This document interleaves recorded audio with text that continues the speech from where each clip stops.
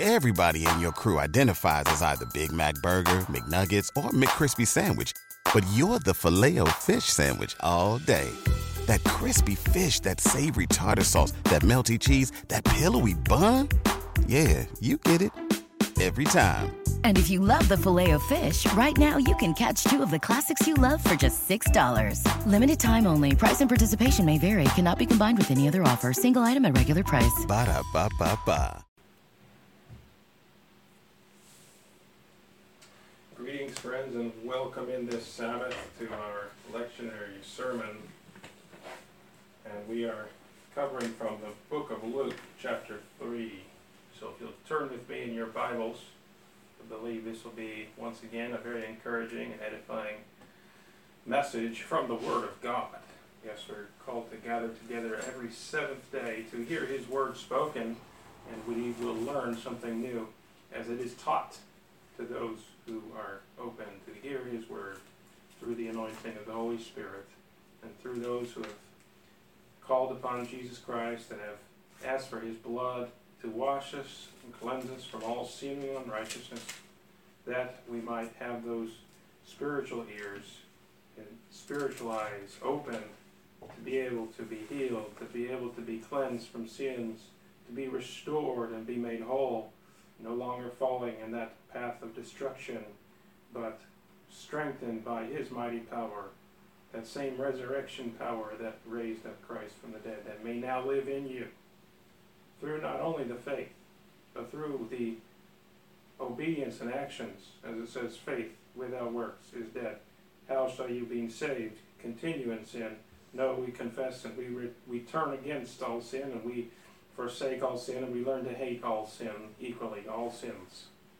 Whether it be something that is popular to be called a pride parade, or whatever it is, we are never to call it something prideful, but only ashamed, and no other word for it. And to walk in the newness of life, not in the oldness of the flesh and destruction of sins of our old nature, but walking as a true, full, and perfect example of His holiness and His righteousness, as it's been proclaimed in every generation, and will again be the way in this generation, and that every knee will bow and every tongue will confess Christ is Lord. So join us in that prayer. He told us to pray, Our Father, who art in heaven, hallowed be thy name. Thy kingdom come, thy will be done, on earth as it is in heaven. And give us this day our daily bread. Forgive us our trespasses, as we forgive those who trespass against us. And lead us not into temptation, but deliver us from evil. For thine is the kingdom, and the power, and the glory, forever and ever. Amen. Hallelujah, amen and amen. By His glory and by His power, we see those things all come about. More and more we'll see His kingdom law governance done on earth. More and more, just like it's done in heaven. We will continue to be encouraged that His kingdom laws, which will not pass, not even one jot or one tittle will pass even after the new heavens and new earth, it says in Matthew 5. Yes, it will continue to be on earth, and it will finally be fulfilled in the second coming, where we will see all these prophecies, all the tares are being burned, and all the good wheat being brought into His barn. And not one prophecy or one jot or one tittle will pass from the law, even after all the law, the national laws have been fulfilled. Yes, we know 70% of God's law is national, and much of that law has not been fulfilled. King David tried to do some of it. He still had lacked in a lot of it, but it's going to come in the end times. Like it says, Jesus said, we'll be a witness of the kingdom, and then the end shall come. And we're going to be that great witness of that kingdom law governance that He's given for nations. And we will confess and repent of all sins, including the national level sins, and pray for forgiveness, pray for healing, pray for even the land to be healed. As it says, many things like honor your father and your mother will be restored, so that we will remember even our fathers will remember their fathers. and not to call them dishonorable things, for simply calling your law honorable, calling God's law honorable. Yes, we are in a fellowship with God all the time, and we are to be praying without ceasing. So we speak as one church in his body, prophetically, and this is his word that I'm speaking to you this day. And right now we have his things that he calls honorable. And it says what the Holy Spirit is going to do in the end times is he's going to make his law honorable. So we're looking forward to that time. It says the Holy Spirit will magnify the law, not throw it away. Yes, we are saved by grace through faith. That is only through the blood of Jesus Christ. But now once we are saved, we should continue to walk in him, in that righteousness and holiness. And he gives us that example of what the righteousness is. And he tells us what sin is too. In 1 John 3:4, we know what sin is. It gives us that definition of sin, so then we know what we should confess. And it says in 1 John 3:4, sin is the transgression of the law. So any transgression of the law should be confessed. In our confessional life, we should be confessing transgressions of the law. So let's turn now to Luke chapter 3. I'm going to pick up at verse 4. And we're going to go through to 17. And we're going to start at portions here to digest and to expound upon. As it is written in the book of the words of Isaiah the prophet, saying, the voice of one crying in the wilderness, prepare ye the way of Yahweh, make his paths straight. Every valley shall be filled, every mountain and hill shall be brought low, and the crooked shall be made straight, and the rough ways shall be made smooth. And all flesh shall see the salvation of Elohim. Then said he to the multitude that came forth to be baptized of him, O generation of vipers, who hath warned you to flee from the wrath to come? Now many believe that this prophecy from Isaiah is talking about multiple comings of Elijah the prophet, and John the Baptist here in this passage was called one of the times that the spirit of Elijah came. And it says he did come in the spirit of Elijah. But we're still awaiting. There will be the end times version of the spirit of Elijah coming. And like it says here, that all flesh, okay, not just a few, but everybody shall see the salvation of God. And all the hills will be brought low, and the crooked will be made straight. We're looking forward to see that happen, and that is coming. We've seen a what we call a kind of a down payment of this situation. We have seen just the early glory of it, but in the end times we're going to see that fullness of the glory. We're looking forward to it. And so in verse 7, there were many in those days who had killed the Sadducees and replaced the priests with Canaanites and Edomites and those who were just looking for power. And they got into the priesthood, they got into the church, and were just trying to kill the true believers. And they perverted things, and they sought to get the wealth, the gold, and so forth out of there. You know, they sought to be those money changers who can just dictate what was going on. John Hyrcanus, the king in the Maccabean Wars, king who had forced the conversion in about 100 BC of all the Edomite people. And they had been forced by the sword to convert to Judaism. That was right about the time that the temple was beginning to be rebuilt for Christ to come back. And so there was an ongoing great overthrow of the true Judah people there, with the false ones here that, as it says here, were of the generation of vipers. And there were many who were claiming to be Abraham's seed, but through Esau, not through, and they knew they were Edomites, okay? Even the Ishmaelites, the Arabs, they know that they're not Israelites, but they still claim to be Abraham's seed. They know they're Abraham's seed. They have genealogies of it. Okay, but only one, that's through the seed of Isaac, shall his seed be called. But praise Yahweh, there is still some genetic calling on the Edomites and on the Ishmaelites to do some amazing things. But they are not the seed of promise. It says, only unto Isaac shall thy seed be called. Praise Yahweh. That's in the New Testament and in the Old Testament. So we're looking forward to that, to see, yes, those 12 tribes who are descendants of Isaac. There's a multitude of mighty nations, those Christian nations, as it calls them, his bride in the New Testament. Yes, his bride Israel, who was saved 2,000 years ago, who has continued, their descendants have continued to be that chosen people and are going to, in the end times, suffer a little bit differently, and we will understand those end time prophecies only when we know who the Israelites are.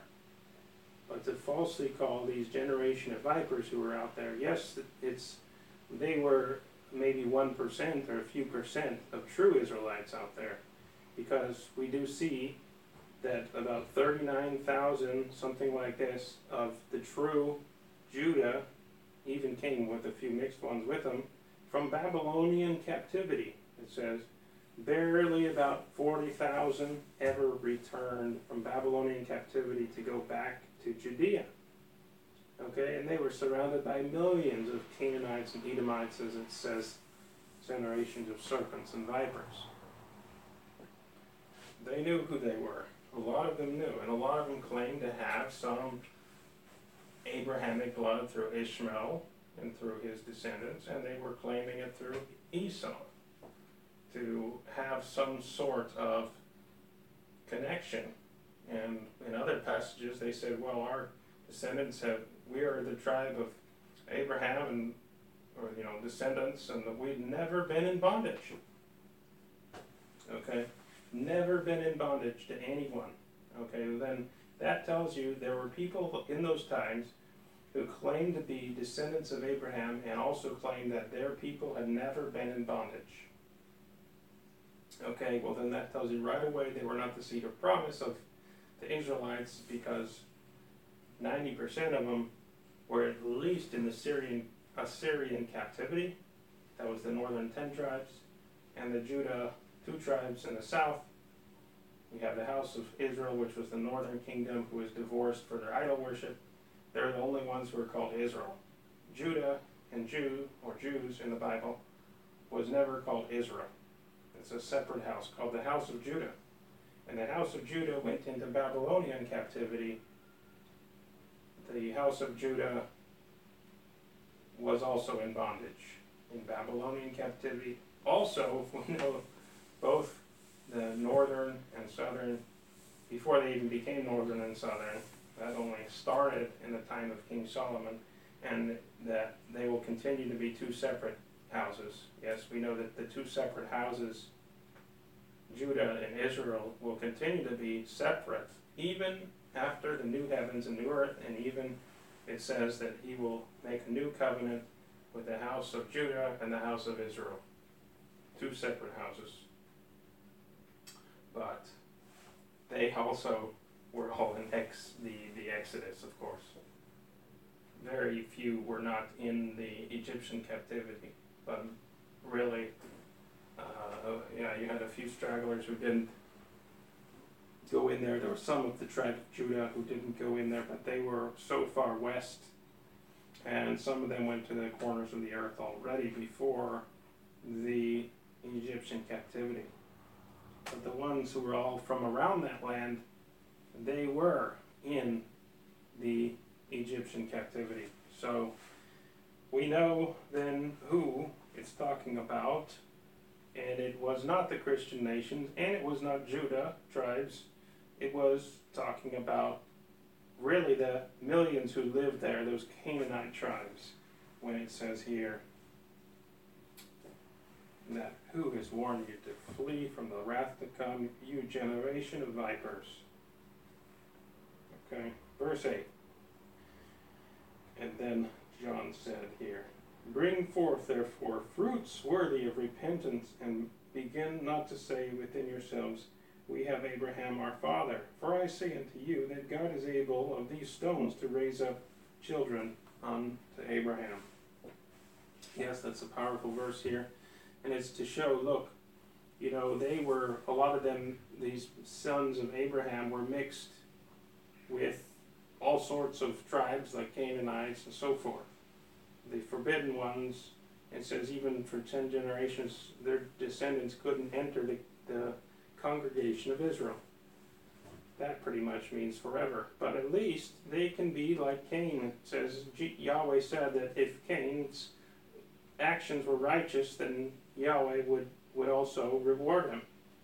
It didn't have to do with his race, it had to do with his actions.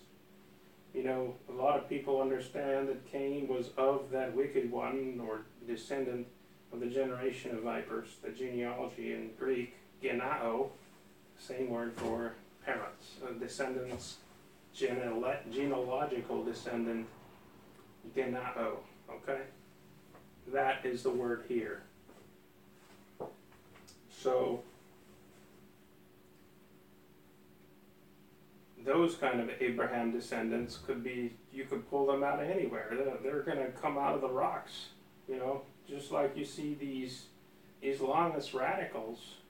If Yahweh's looking for just a couple of Abrahamic descendants, he could just pull them out of thin air. I mean, he can pull them out of the rocks. They're living there in the rocks out there in different places, and they come in and then they do weird things in various countries around the world. We don't really agree with what they do, but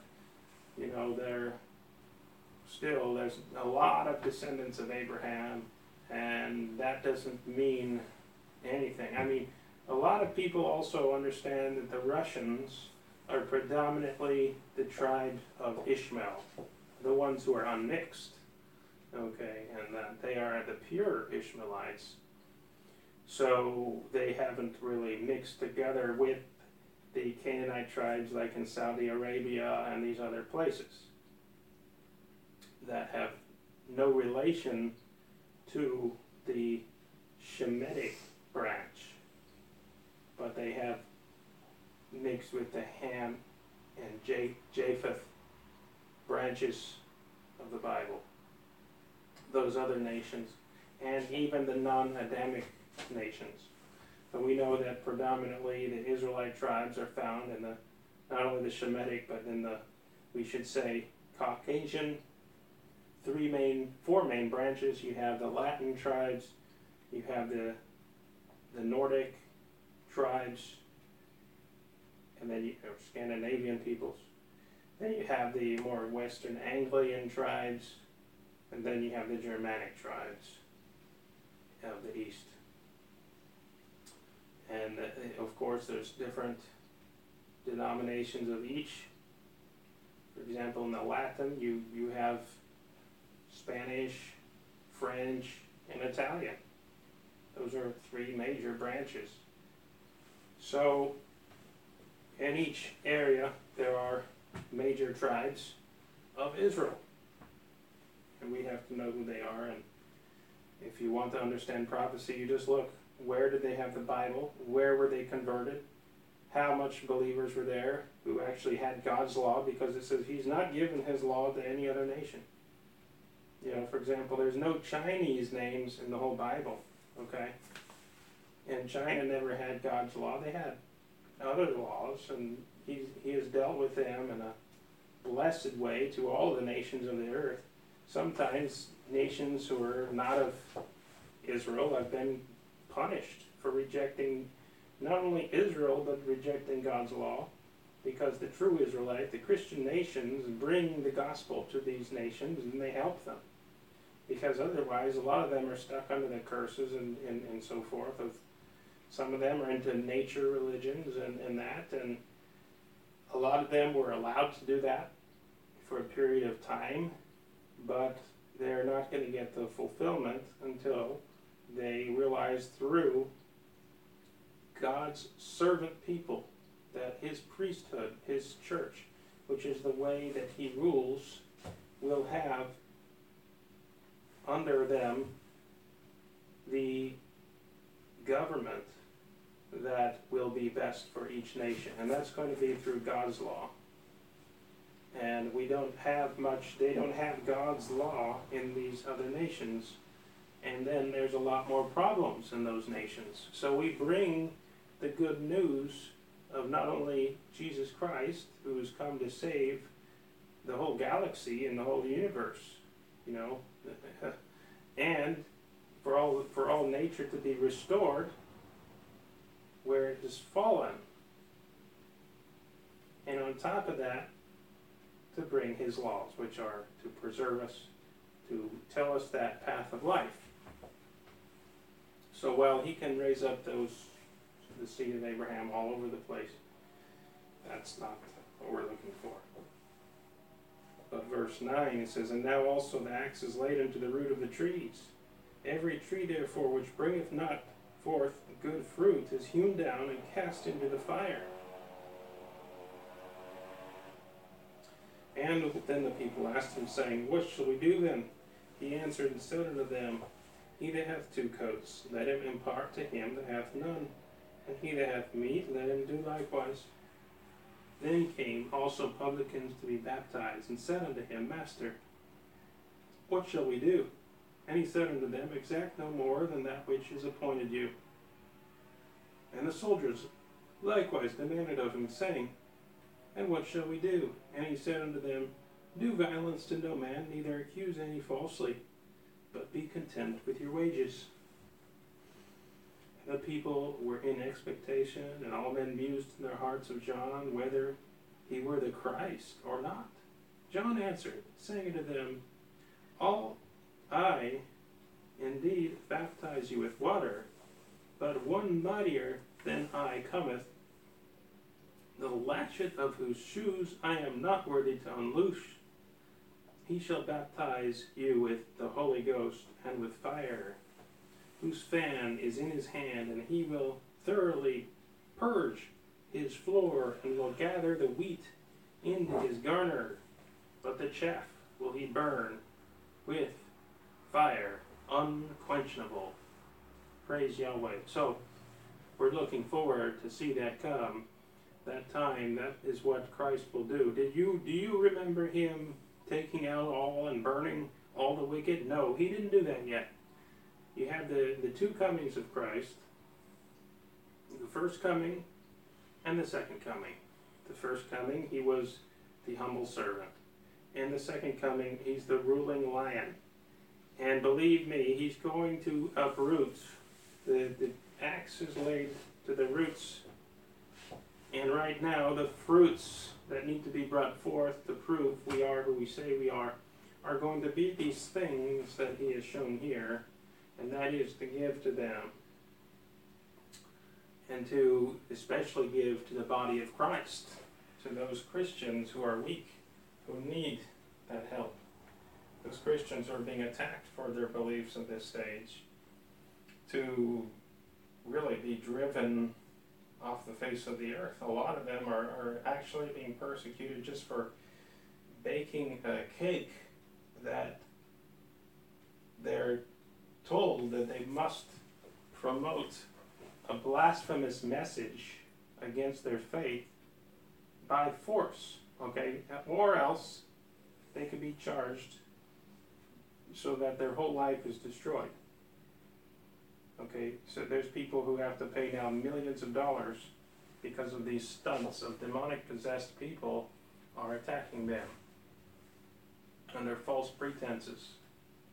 Right now, that our young children, even at very young ages, still from this edict of Obama and his regime, the schools of the Obama regime, the young children are forced to go to these nude and pornographic parades of pride, they call it, of sins, where, well, we don't teach that we should be proud of any sins, but actually all sins we should condemn and be ashamed of equally. That's our religion. But instead, they make the absolute extreme opposite. You have to be proud of it or else. And they teach a whole Pride Month from Obama, where you have to not only participate, you have to praise, glorify, and everything else. And if you don't, you know what kind of sick things are coming out of this? Psychologists have never been able to calculate the damages that one swoop of his pen to make Pride Month, as he calls it, Pride Month. What in the world is that? Pride in a sin. This is not even about a people. It's not even about a culture. It's just force of pride.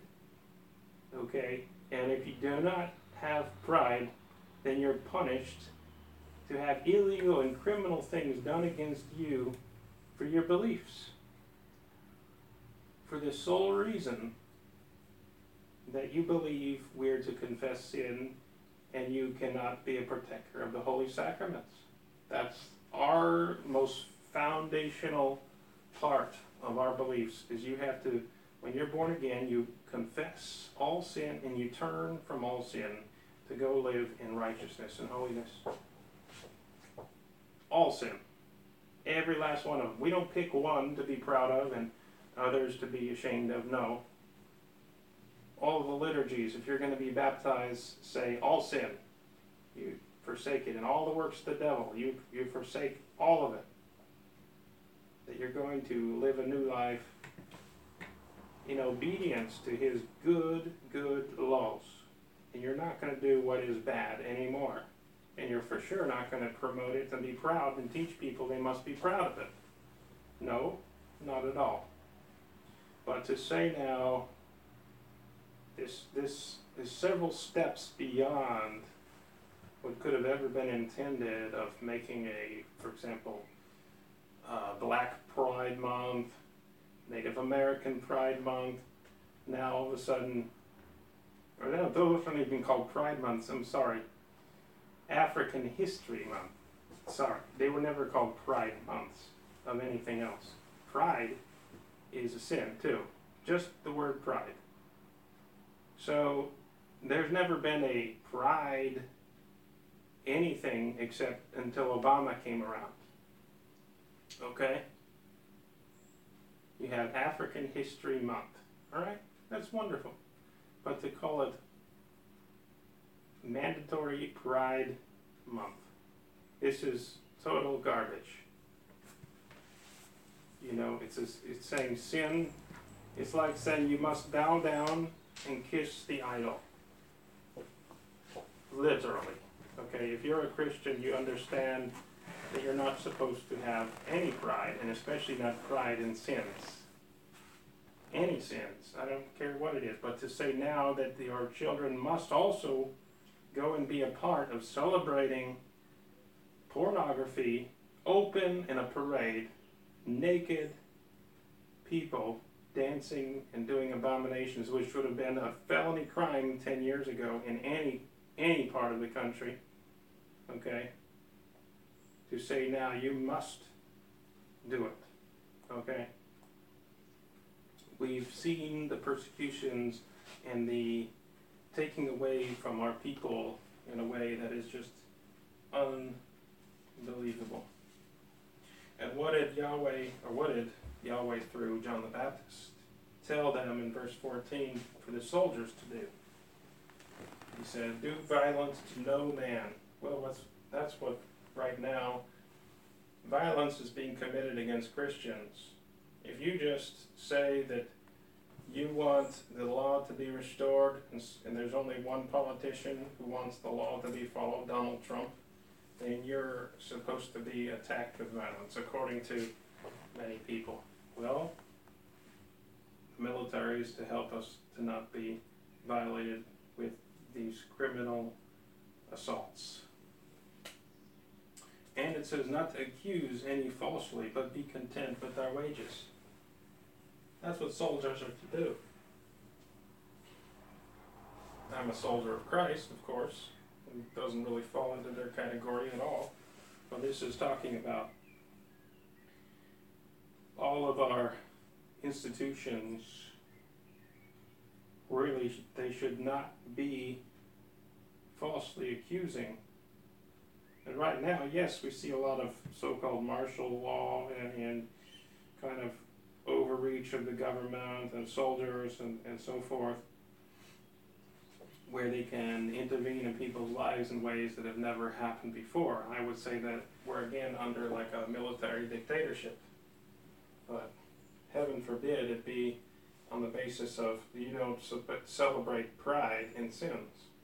Heaven forbid. That's the same as forcing people to bow down to idols and saying if you don't, then you're going to be thrown in the fire like the 4 Hebrew children. 3 children. The 4th one was Yeshua, who was with them in the fire. So it seems we are told, do it or else. I'm not here to stretch anything. I'm here to speak very plainly. And right now, the assaults and the attacks have been doing violence and falsely accusing.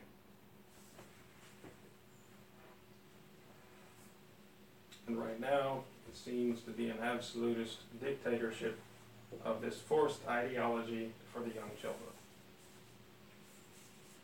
Something unheard of, unimaginable 10 years ago in any part of America. Very degenerate, very anti-Christian, we should say. If they don't want to be a part of the church, that's fine, but they don't have to tell us to change all of our beliefs. We promote all to have their freedom and independence wherever they are, but don't interfere in our church and tell us we cannot be free to confess what every church in the whole world for all time has always taught, that sin must be confessed and repented from, not promoted, but to be ashamed of it and to show true penance, to show true humility with a humble and penitent heart, and to ask forgiveness and get forgiven. And then you can take baptism if you've proven you've passed the catechism stage and you have learned that you must turn from all sin. That's in every church of the world. And if you're going to get access to the Holy Communion, you're going to have to really live it and prove it. If you want to get confirmed as an adult, there's a normal liturgy to prove that you have taken these vows seriously. Okay? And you confess it before everyone. That you turn away from all sins. So God has given us all the victory. In every church in the whole world, that's still official law, that you cannot partake of the communion unless you've turned against all sins. So we thank our Heavenly Father that these things cannot be touched. And if those who want to tell us that we cannot take or have the Holy Communion, that divine institution that He told us to have until He returns, then they're in deep weeds, to attack the church in this way. We are to take of it in a careful way and take of it worthily. Paul said we must analyze ourselves, and if we do not, we will end up bringing diseases and curses on the whole congregation where we take it. Because each person has to analyze, confess their sins, and turn from all sin.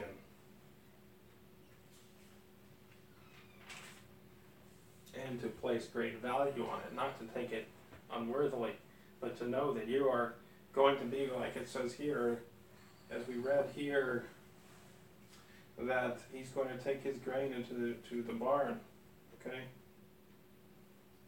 He's going to gather the wheat for it to be made into bread, but the chaff will be burned with fire unquenchable. So either we're going to be in His body with the wheat, that bread is also called His body.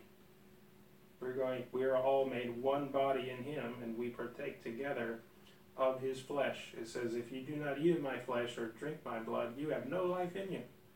And he said, well, if you saw the glory of what I was before and what Yahweh is in heaven, then you would understand this and you wouldn't all forsake. Many who heard those words ran off. They didn't let him finish the sentence. Okay, that's what the devil likes to do, is get people in fear to run off. But there is deep truth in this, to know with absolute certainty. You are in that divine, above all understanding of heaven and earth, in a body, in his body, and one with his church, who are all perfect in heaven, the ones who have overcome and have been perfected and no longer have their sinful nature, because they're totally in heaven, and we are one with them. And when we take of that bread, we are saying we are receiving that we are one with them, and we actually do feed together as one with them, receiving that we are the body of Christ. And so this is what Yeshua is doing right now. And the ones who will not be his body are going to be burned. That's what Jesus Christ will do. It says the fan is in his hand. He will thoroughly purge his floor. Thoroughly. Not just a few here and there. There's going to be either people they choose to do what's good or they choose to do what's bad. And if you just sit down with them and reason with them and ask them, do you choose? Because that gets down to the heart. What's their intention? What is your intention? Is your intention to do what is good? Or is your intention to do what is bad? Now choose. Are you going to start coming to Sabbath every week? He said every seventh day we're to gather together. Now, yes, there might be some trouble finding a good congregation nearby you that teaches the full truth. That's why we're here online on the internet for people who can't come to us and gather local, but can come online and to broadcast and to share this service with others, and to call small gatherings together on Sabbath and have that 24-hour feast day to enjoy and to remember that every seventh day it's a day of rehearsing the great victory of that 1,000-year reign of Christ, when there is no more evil in the world. When Christ reigns, we reign with him. That's what we're celebrating. And if we're going to be in the first fruits, we will not see death, and we will be with him. And there are many who have died in Christ who will be resurrected first. Praise Yahweh. I pray that we can be counted in that number, in that great body of Christ. And I pray that we're all going to be regathered from the corners of the earth, like it says. Praise Yahweh. That I believe he's doing through these online broadcasts. We're able to reach more people.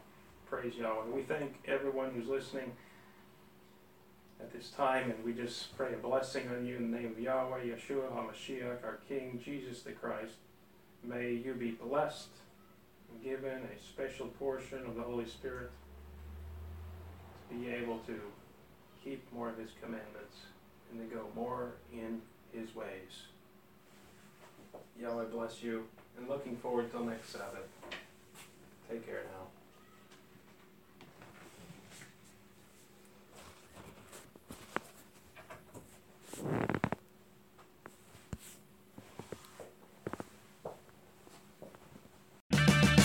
Purchase new wiper blades from O'Reilly Auto Parts today and we'll install them for free. See better and drive safer with O'Reilly Auto Parts. Oh,